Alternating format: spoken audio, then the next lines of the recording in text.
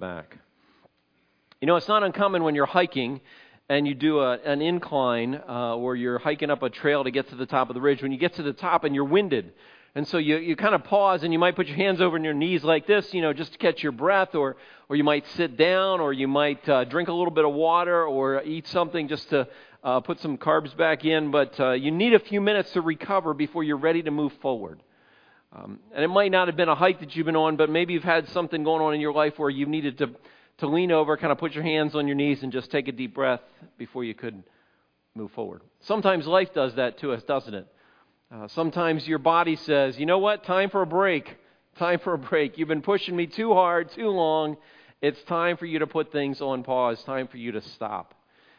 Sometimes it's not our physical body. Sometimes it's the demand of our job or other responsibilities that are surrounding us, and we're so overwhelmed, and we can't even see what's coming at us. But someone outside of us, family, friend, the people that love us say, you know, it's too much.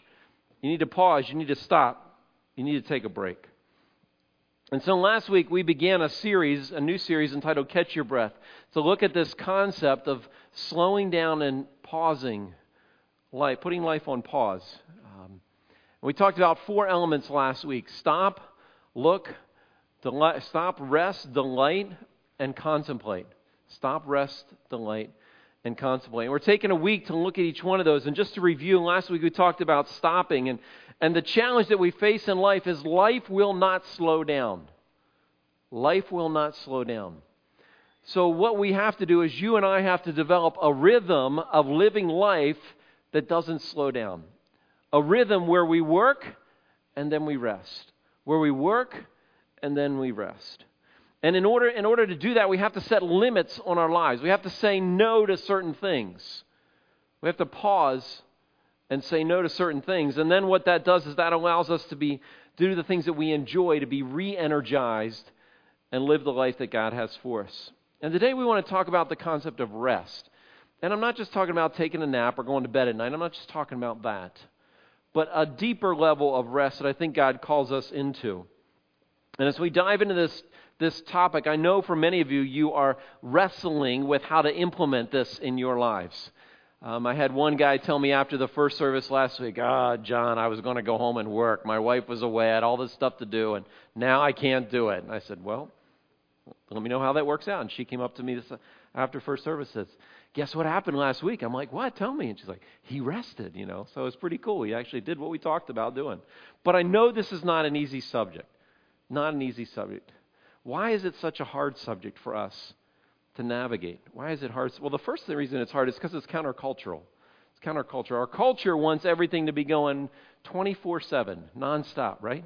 And we've almost gotten to the point where that's our expectation level, is it will just go and go and go and go and go. And when something's not available for us, when we want it, we're actually disappointed. We actually get upset and frustrated when that's the case. You know, if you lived in the land of Israel, Friday night at sundown, everything would shut down until Saturday night at sundown when everything would come back up. There's another reason why I think this idea of resting is hard for us. How many of you, when you were growing up, when you were a little kid, your parents ever said to you, you just did a great job resting? How many of you ever heard that from a parent? Anybody ever hear it? Nobody heard that, did they?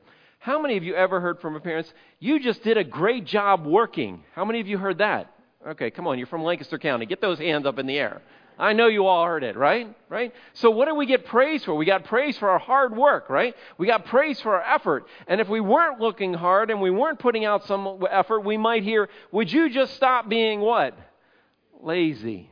Exactly. And so we have this built in the back of our minds, in the back of our brains, to the point that even when we know we're supposed to take a break, even when we know we're supposed to stop and pause, we do that and something inside of us feels a little guilty because we just did. You're shaking your heads. You know exactly what I'm talking about, right? Right? So it's not just our culture, but it's something inside of us that makes it difficult for us to be able to pause and for us to rest. And so as we talk about this subject of Sabbath, for those of you, some of you, it might be a new concept to just think about this rhythm of life. This rhythm of life. For some of you, you might have wondered, where did John come up with this idea? You know, others of you might be thinking, well, you know, John, that would work if you didn't have the life that I have. If you saw my kids' sports schedules, you saw the things that I've done, you saw the honey-do list, you would know why I can't take a day to pause and rest. And still others might be thinking, well, that's a good idea, John. Just give me the rules and I'll do it, and then we'll kind of move on with life. But I want us to move past those things. And I want us to grab hold of this concept that I talked to you about last week about Sabbath, which is this. Sabbath is not something to be forced upon us, but a gift offered to us. Sabbath is not something forced upon you, but a gift offered to you. Let's start this morning by taking a look in the book of Mark. If you have your Bibles, if you would turn to the book of Mark, your Bibles, your phones or tablets, there's a Bible in your seat, and the page for that Bible in the seat in front of you, the rack in front of you, is on the screen. Mark 2 is where we're going to be. Mark 2, page 813.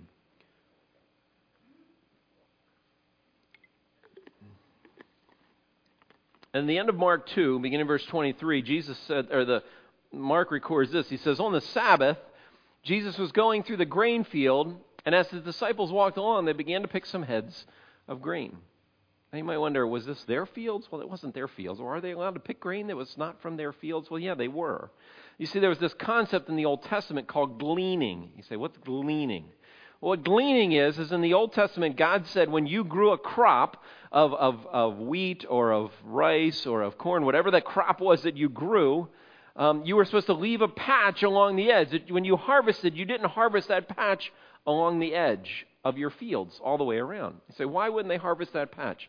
Well, the reason for that is because, I'm going to step outside my box, so I might go a little dark here, but the reason for that is because when people were walking by who had come upon hard times, maybe they had faced sickness by the main breadwinner in their house, maybe there had been disease, who knows what it was, and they were destitute, they didn't have enough to live off of, they could pick off of these things as they would walk by. In the Old Testament, there's a story of a woman by the name of Ruth and her mother Naomi, and this is how they were surviving before God provided another way. So this was perfectly legit what the disciples were doing. But in the midst of them doing this, the Pharisees said to them, look, why are you doing what is unlawful on the Sabbath? Why are you doing what is unlawful on the Sabbath? You see, the problem is the Pharisees, they did not really understand. They missed the point of the Sabbath. They didn't get it. Jesus wasn't rebuking his disciples. Why were the Pharisees doing this? So what Jesus proceeded to do is tell them a story, and he took them back to the Old Testament, the story of a man by the name of David. And he said this to them. He said, have you never read what David did when he and his companions were hungry and in need? And David said, let me tell you, even though they already knew. He said, in the days of Abiathar the priest, they entered the house of God and ate the consecrated bread, which is lawful only for the priest to eat, and he gave some to his companions. You see, in the temple, the place of worship, there was this table called the table of showbread. And on this table of showbread, there was 2 loaves of bread that every day they would bake new loaves of bread and put fresh loaves of bread on this table. And the reason they did that is they wanted to remind the people of God of an event that had happened in the land when they were in the land of Egypt. When manna was provided for them, it would show up on their doorstep every day. And so God said, in the same way, when you come into this place of worship, I want you to see fresh bread as a reminder of God's provision for this on a daily basis. At the end of the day, the bread would be given to the priests. They would eat it. That's how the priests would live. Jesus said, don't you remember that story? Because David understood the point. David understood the intent of this. The intent was that the bread was to be a reminder of God's faithful provision to people in need. That's what the bread was all about. And guess what? David and his men were in that situation. You see, David understood the intent of the law. The Pharisees only understood the black and white. You're not supposed to eat on the Sabbath. That's all the Pharisees understood. They didn't understand the intent, the heart behind it. Now, for some of you who are rule followers, who are black and white people in the way you view the world, your circuits are on overload right now. Because you're like, well, of course the Pharisees should criticize, tell them they should. That's against the rules, you know? And why did David, was he allowed to do that? Didn't he break the rules? And wasn't there consequences? Shouldn't there be punishment? And all of those things are very, very true. But the point of the story is Jesus wanted his followers and the religious community to know that the rules for the Sabbath were to make the day more meaningful. Not to punish them. Not to punish them. And that's what Jesus said. Look at the very next verse. He says this. He said, the Sabbath was made for man, not man for the Sabbath. You think about the order of creation. God created man, and then he said, I need a day for him to rest from everything else, and then he created the Sabbath. The Sabbath was made for man, not man for the Sabbath. And the Pharisees missed the heart of that. They missed that the Sabbath was supposed to be viewed as a gift. They just saw the Sabbath as a bunch of rules that were supposed to be followed. And so what is this day of rest, this Sabbath day? What does it look like? What does it look like? Well, I want to talk to you about three different things that I think it looks like. And I think the first thing it does is Sabbath is a gift that releases us from the pressure of productivity. From the pressure of productivity. Students, how many of you would say that your parents want you to produce good grades in school? Let me see your hands. Okay, a few of them went up really fast. Some of them a little slower there. Some of your parents are wondering, why don't you have your hands up? So even you in school, you're supposed to produce something, right? Good grades. If you're an employee, what are you supposed to do? You're supposed to produce for your employer. If you're an employer, what are you supposed to do? You're supposed to produce for the shareholders or for whoever owns the company, whoever that is. We live in this production society, in this production culture. But God set up our lives to have a work and a rest rhythm. A work and a rest rhythm. And if you think about Genesis 1 that we looked at last week, God created what? He created the heavens and the earth, the light and darkness, the water, the plants, the land animals, the sun, the moon, the stars, the fish in the sea, and the birds of the air. And then he created us as mankind. And he said about all those things, he said, it was what? Good, right? It was good. On the sixth day, he said it was very, very good. But then God set up and established this seventh day, a day to rest, a day to put life on pause. And God said about this day, he didn't say it was good. He said it was what? Anybody remember from last week? It was holy. It was holy. So all of God's creation, all of his work was good. But he said this day is holy. This is a day that's supposed to be separate and unique, different from every other day.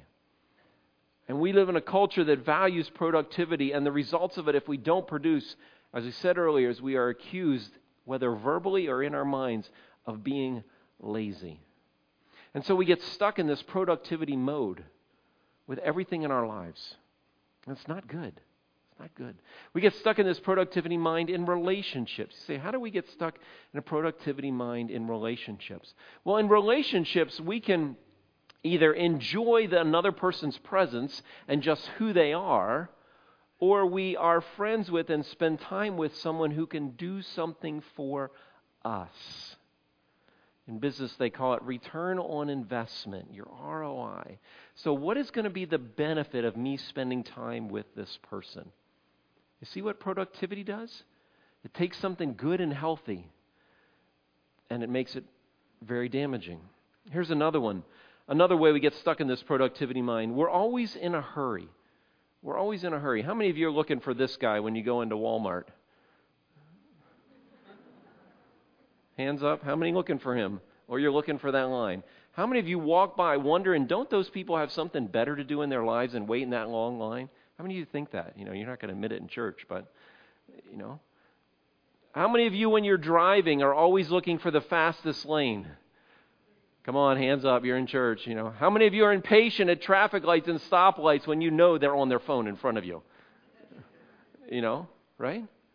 Right? I mean, this productivity, why do we feel that? Because we have someplace to go. We have something to do that's important for us to get done what we need to get done so that we can show ourselves to be what? Productive.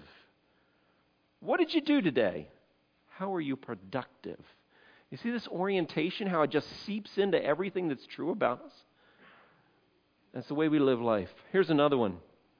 We're overly money conscious. We're always trying to find a deal. We're always trying to save a buck. We're always trying to set money aside for retirement. So much so that life is miserable for everybody around us right now. Now, is there anything wrong with doing that? No. But why do we do it? It's because it's our drive to be productive. We even force our kids to enter productivity, early. Look at this picture of soccer for 2-year-olds. They can't tie their shoes, but they can do a corner kick, They got uniforms, they got shin pads, they got cleats. Man, that's expensive for 2-year-olds, And why? So they can get ahead, right? So they can get what they need, so they can be productive. They can get that scholarship. That's what drives us into all of these crazy things. And if you think about all those things I just mentioned, are they bad things? No, they're not bad things. Is there anything wrong with doing a good job? Is there anything wrong with getting things done in the day? Is there anything wrong with saving money? No. Is there anything wrong with our kids having experiences? There's nothing wrong with those things. But because of this productivity mindset on us, it has taken this to an extreme in which we're wearing ourselves out and we're wiping our kids out in the process. To the point that kids, by the time they get to their high school years, are just burned out of things that their parents want them to do that they thought at one time was a good idea. And so this idea of the Sabbath is not something forced on us, but a gift given to us. The first thing we have to do is we have to fight this battle with productivity. Fight this battle with productivity. Now, as I'm talking about the Sabbath, for some of you, you may be wondering, John, what do you mean by the Sabbath? What do you mean by the Sabbath? All I know about the Sabbath is it says to keep it, and in the Old Testament it was Friday night to Saturday night. What's the Sabbath? Well, as we talk about the Sabbath here, we're talking about a 24-hour window of our week where life is different than the rest of the week. God says 6 days you're supposed to work, and one day I want you to put life on pause and do things differently. And so the first thing for you to do is identify a time window in your week that you can do this. You say, does it have to be a specific time window? It does not. That's what Paul said in Romans 13. Just pick a day that works for you. There's another thing to do is to shut down technology. Shut down technology. And this is really hard. This is really hard. I think I told you last week, my Sabbath usually is Friday at noon till Saturday at noon. And I happened to pick up my phone, bad decision, on Saturday morning. And look at my phone, and I had a half a dozen texts from people saying, can you give me this now? Can you tell me this now? Can I get this right from you right now? It's like, okay, put it down. Turn it over. Don't reply. It's really hard. It's really hard to step away from technology because technology sucks us in to this productivity mindset, to our sense of value being overinflated like we talked about last week. And so what would it look like for you to turn things off, put an auto reply on your phone? I'm on Sabbath. I got to figure out how to do that. If anybody can show me, I'd love to have you show me how to do that. You know, and just take 24 hours to pause. Another part of that is no checklist on the Sabbath. There's no to-do list on the Sabbath. No to-do list. And then the last one that we'll talk more about when we get to delight is we do what we enjoy. On the Sabbath, there should not be have-tos. There should only be want-tos. I had a mom come to me last week out of the service and said, John, that was a good message, but my kids have to clean up their room when they get home. I'm like, it'll still be there on Monday when they wake up, you know. But she said, no, we have to get it done. And we're going to talk later in the series about what do you do with all the have-tos. How do you get the have-tos done so you can get to the want-tos? So the first thing about Sabbath rest is it confronts this productivity drive inside of us. The second thing it does is it reorders our priorities. Reorders our priorities.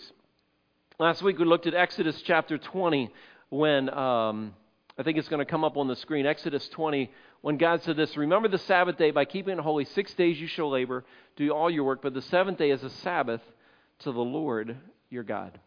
And God says on 6 days, everybody works. Everybody works. Everybody does what they have to do. But on the seventh day, everybody in your household pauses.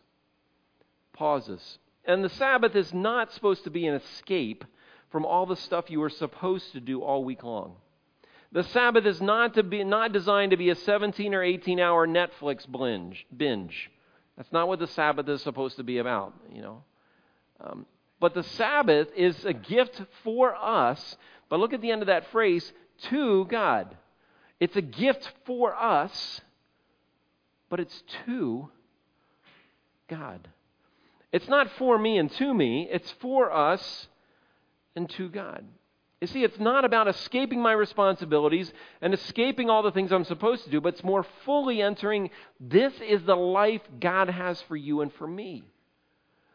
God's design for life is that there should be this rhythm of work and rest. And when we pause on those days, we get to reflect on who God is and His character and person and what He's been doing in our lives. We're going to talk about that when we get to the Contemplate week. It's about enjoying all the things that God has done for us that week. It's about savoring food. Savoring food. I don't know about you, but I don't savor food much at all. I consume it. I don't savor it. It's about having meaningful conversation with the people in your life, family and friends and spouse. It's about noticing things. It's about sometimes just being silent.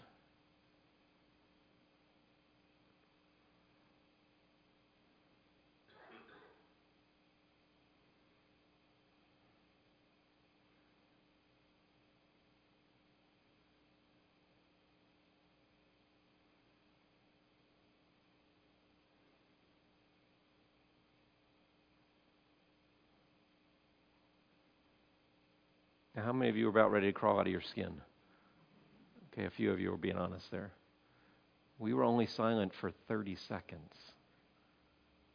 When was the last time you just sat quietly for any length of time? Any length of time.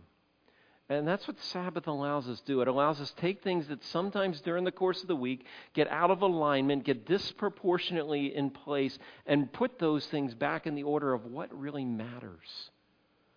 And the things that are really important, and the things that God says are true for us. It's not about an escape from reality, but it's about entering into the relationship that God has for us. You see, the problem with our pace of life that is not going to slow down is there is no way for us to get things in the right order when they get out of order. And Sabbath allows us a window of time to do that. It makes space for God to speak and to reorder our values. One final thing that Sabbath does is Sabbath rest gives us a taste of life forever with Jesus. A taste of life forever with Jesus. Sometimes when we stop, it's hard. It's hard. I had someone say to me years ago when I was encouraging her to just pause and spend some time quiet, alone with God. They said, I don't think I can just be quiet and be alone with God, because as soon as I'm quiet, all of a sudden this stuff starts to come up that I don't really want to deal with. What was she saying? She's saying, my busyness keeps it buried and keeps it suppressed. And when I stop and I pause, I have to look myself right in the mirror and face who I really am. And that's part of what Sabbath does. Part of what Sabbath is all about is it's designed for us to remember where we came from. Remember the amazing things God has done in our lives. You see, when God gave the law to the people of Israel the second time in the book of Deuteronomy, the second law, He didn't remind them when He was talking about Sabbath about creation. He switched it. He said, I want you to remember when you were slaves in Egypt, when you were in bondage, when you didn't have a choice to decide, when your will was not your own.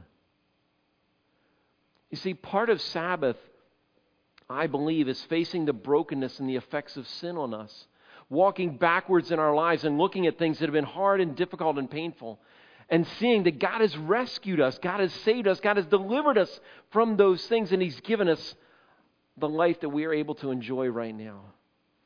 We face grief and loss and all the things that we no longer have. But God doesn't want us to just sit in that, I believe. I think what God wants us to do is He wants us to have a glimpse of what is waiting for the people who claim to follow Jesus. In the Old Testament, the story of the people of Israel after they ran out of Egypt and they crossed the Red Sea and they were on their way to the Promised Land, the land we know now as the land of Israel. That's where they were on their way to. And as they were making their way to the Promised Land, to the land of Israel, God gave them a choice. He said, and he sent some representatives, 12 representatives, into the land that He was about to give them. Remember, God had just led them through the Red Sea. And He said, go spy out the land, see what's there, and then tell us what we should do. And so they came back, and 10 of the spies says, there's no way. There's giants in the land. They'll kill us. We're going to die. We should go back to Egypt. And 2 of the guys said, no.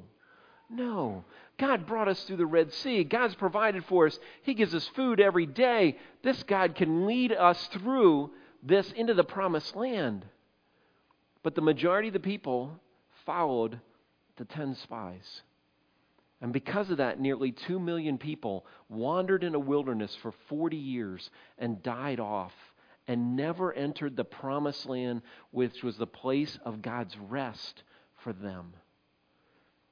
The writer of Hebrews picks up on this concept. If you turn in your Bibles to Hebrews chapter 4, and he mixes this concept of this rest, this eternal rest, this thing that's coming, with a choice that we have today to follow after God and to pursue after Him. And in Hebrews chapter 4, verse 1, he says, "Since the promise of entering His rest still stands, let us be careful that none of you be found to have fallen short of it." He's talking about those who had this opportunity to choose it, and they turned their backs on it. "For we also had the good news," in verse 2, "proclaimed to us just as they did, but the message they heard was of no value because they did not share the faith of those who had obeyed." Verse 4, "For somewhere he had spoken about the seventh day in these words, 'On the seventh day God rested from all of His works.' And again in the passage above he says, 'They're never going to enter my rest,' that eternal place of rest." Verse 6, "Since it remains for some to enter that rest, and since those who formerly had the good news proclaimed to them did not go in because of a disobedience, God set a certain day, calling it today." And he quotes a passage from David in the Old Testament. "Today, if you hear His voice, do not harden your hearts." You see, even though they had an opportunity to enter this place called the place of promise, the place of rest, they chose not to. But God says to us today, He says, you still have an opportunity to enter this place of rest. You still have this opportunity to receive the free gift of salvation that God has to offer to you. I don't know where you're at on your spiritual journey, but if you've been here at CCC or been hearing us talk about following Jesus and God being at the center of your life and loving God with everything you have, maybe you're at the place where you recognize, I don't know that I've done that. God's kind of off in the periphery here, and I let Him in on Sundays, but then He kind of goes back here and I tune Him out, but I really want God to be at the center of my heart and my life. And I want to choose to follow Jesus. He says, today is a chance for you to choose to do that.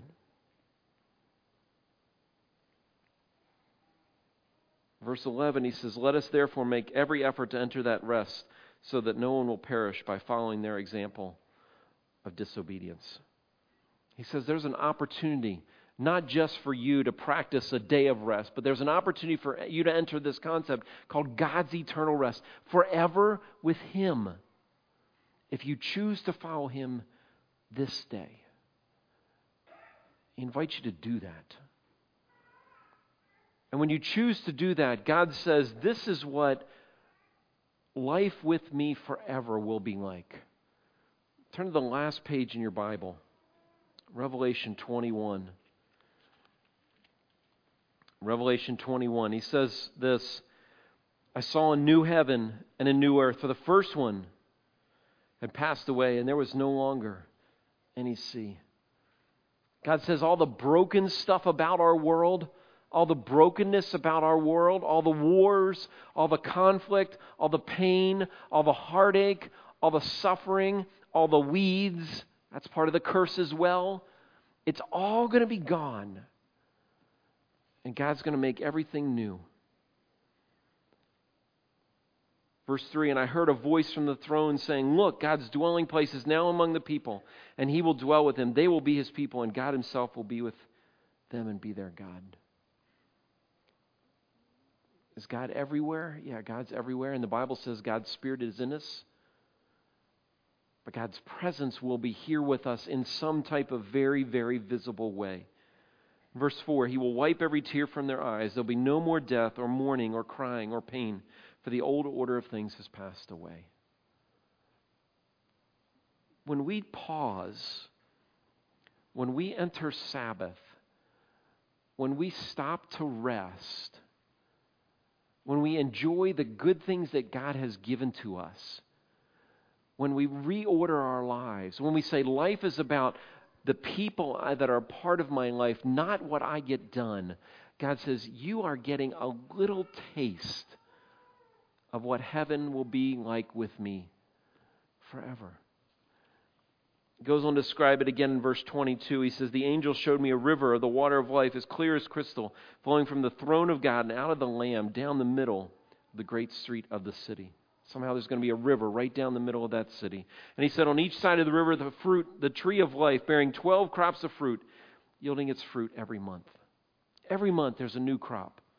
Every month. I kind of hope each tree will be a different fruit. Instead of waiting the season, we get them for a little while, right? We get them for a month or two, and then they're gone for the rest of the year. God says, I'm going to bless you with that continuously. Verse 3, there won't no longer be any curse. Verse 5, there will be no more night, no need of the light of the lamp, nor the light of the sun, for the Lord God will give them light forever. I think when we pause, when we celebrate Sabbath, we get a little taste of what that will be like. Because life is not about what I have to do. That day is not about what I have to get done. That day is just about enjoying who I am, who God is, and the people God's placed in my life, and the things that give me life. The word recreation, you know how that begins? Recreate. Recreation is not designed to exhaust us. It's designed to recreate us. And that's what God wants us to do. I don't know about you, but sometimes when I'm singing on Sundays here and the band's playing and people are singing, I can hear you singing behind me, I think to myself, that's a little taste of heaven. Where it's not just everybody alive, like Chad said earlier, it's everybody who's ever lived who's a follower of Jesus. And when I get to spend time with friends and people I really enjoy, and time just flies by, and I'm disappointed when I have to leave, and I can't wait till the next time I'm with them, I think, I just got a little taste of heaven. Just to be with people I love. And it's not about what we get done, it's just about loving and enjoying one another. And there won't be any heartaches. There won't be any struggles. There won't be any grieving. There won't be any pain. I just get to enjoy and be with Jesus. And so this morning, I don't know where you're at in this whole arena of Sabbath. But I hope that as we've talked about this morning, my hope and prayer is that God has stirred up in you a longing to get a taste of what He wants you to experience forever. Remember, Sabbath is not something forced upon you, but it's a gift that God offers to you. And so as you walk out this morning, I want you to think about a couple things. The first is, have you thought about a specific time in your week where it's going to be different than the rest of the week? A specific time. For most of you, it's likely this day. It's likely this day. You say, John, why isn't your Sabbath on Sunday? Well, I walk in this building every day. It's my place of work. And so for Sabbath for me is not to be here. It's at a different place. But what's your Sabbath look like? Have you talked about a time? Have you discussed this with your spouse? Have you talked about it with your kids? Have you thought through, when am I going to do this? The second is, what do you enjoy? We're going to talk about that next week when we talk about delight. What are the things you enjoy? What are the things you do that time just passes by? What are the things that you do? Who are the people you spend time with that you say to yourself, I can't wait till I get to be with them again? That's what Sabbath is supposed to be about. And how about this last one? Will you imagine that your time of Sabbath is just a glimpse of what eternity will be like with Jesus? I hope that this service gives you a little taste of that from time to time. I hope that you have people in your life that you get to be with that gives you a little taste of that from time to time. I don't think God wants us to have that perpetually, because then we would be content with here. And I don't think God wants us to be content with here. I think He wants to stir up in us a longing for Him and being with Him forever. As we close in prayer, I'm just going to ask you if you would bow your heads, and I just want to be quiet and just give you a moment to talk to God. about what you've heard this morning.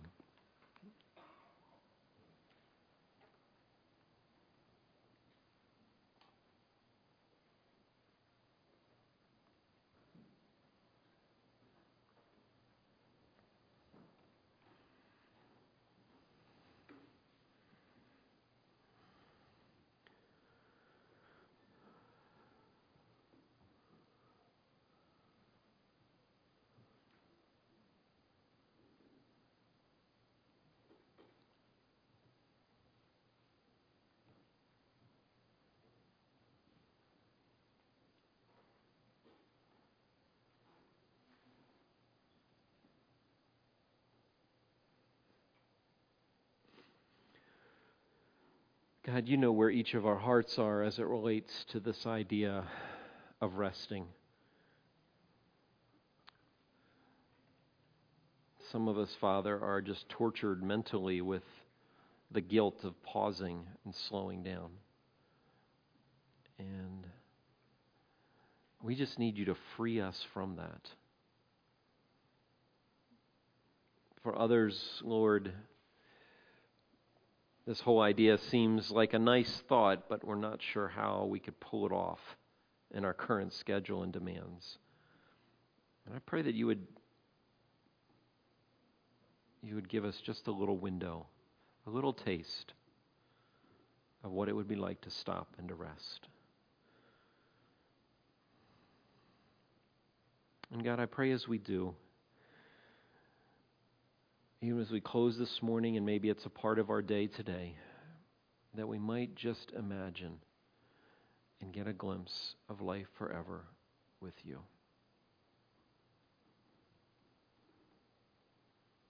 Give us a glimpse of that, we pray. In your name.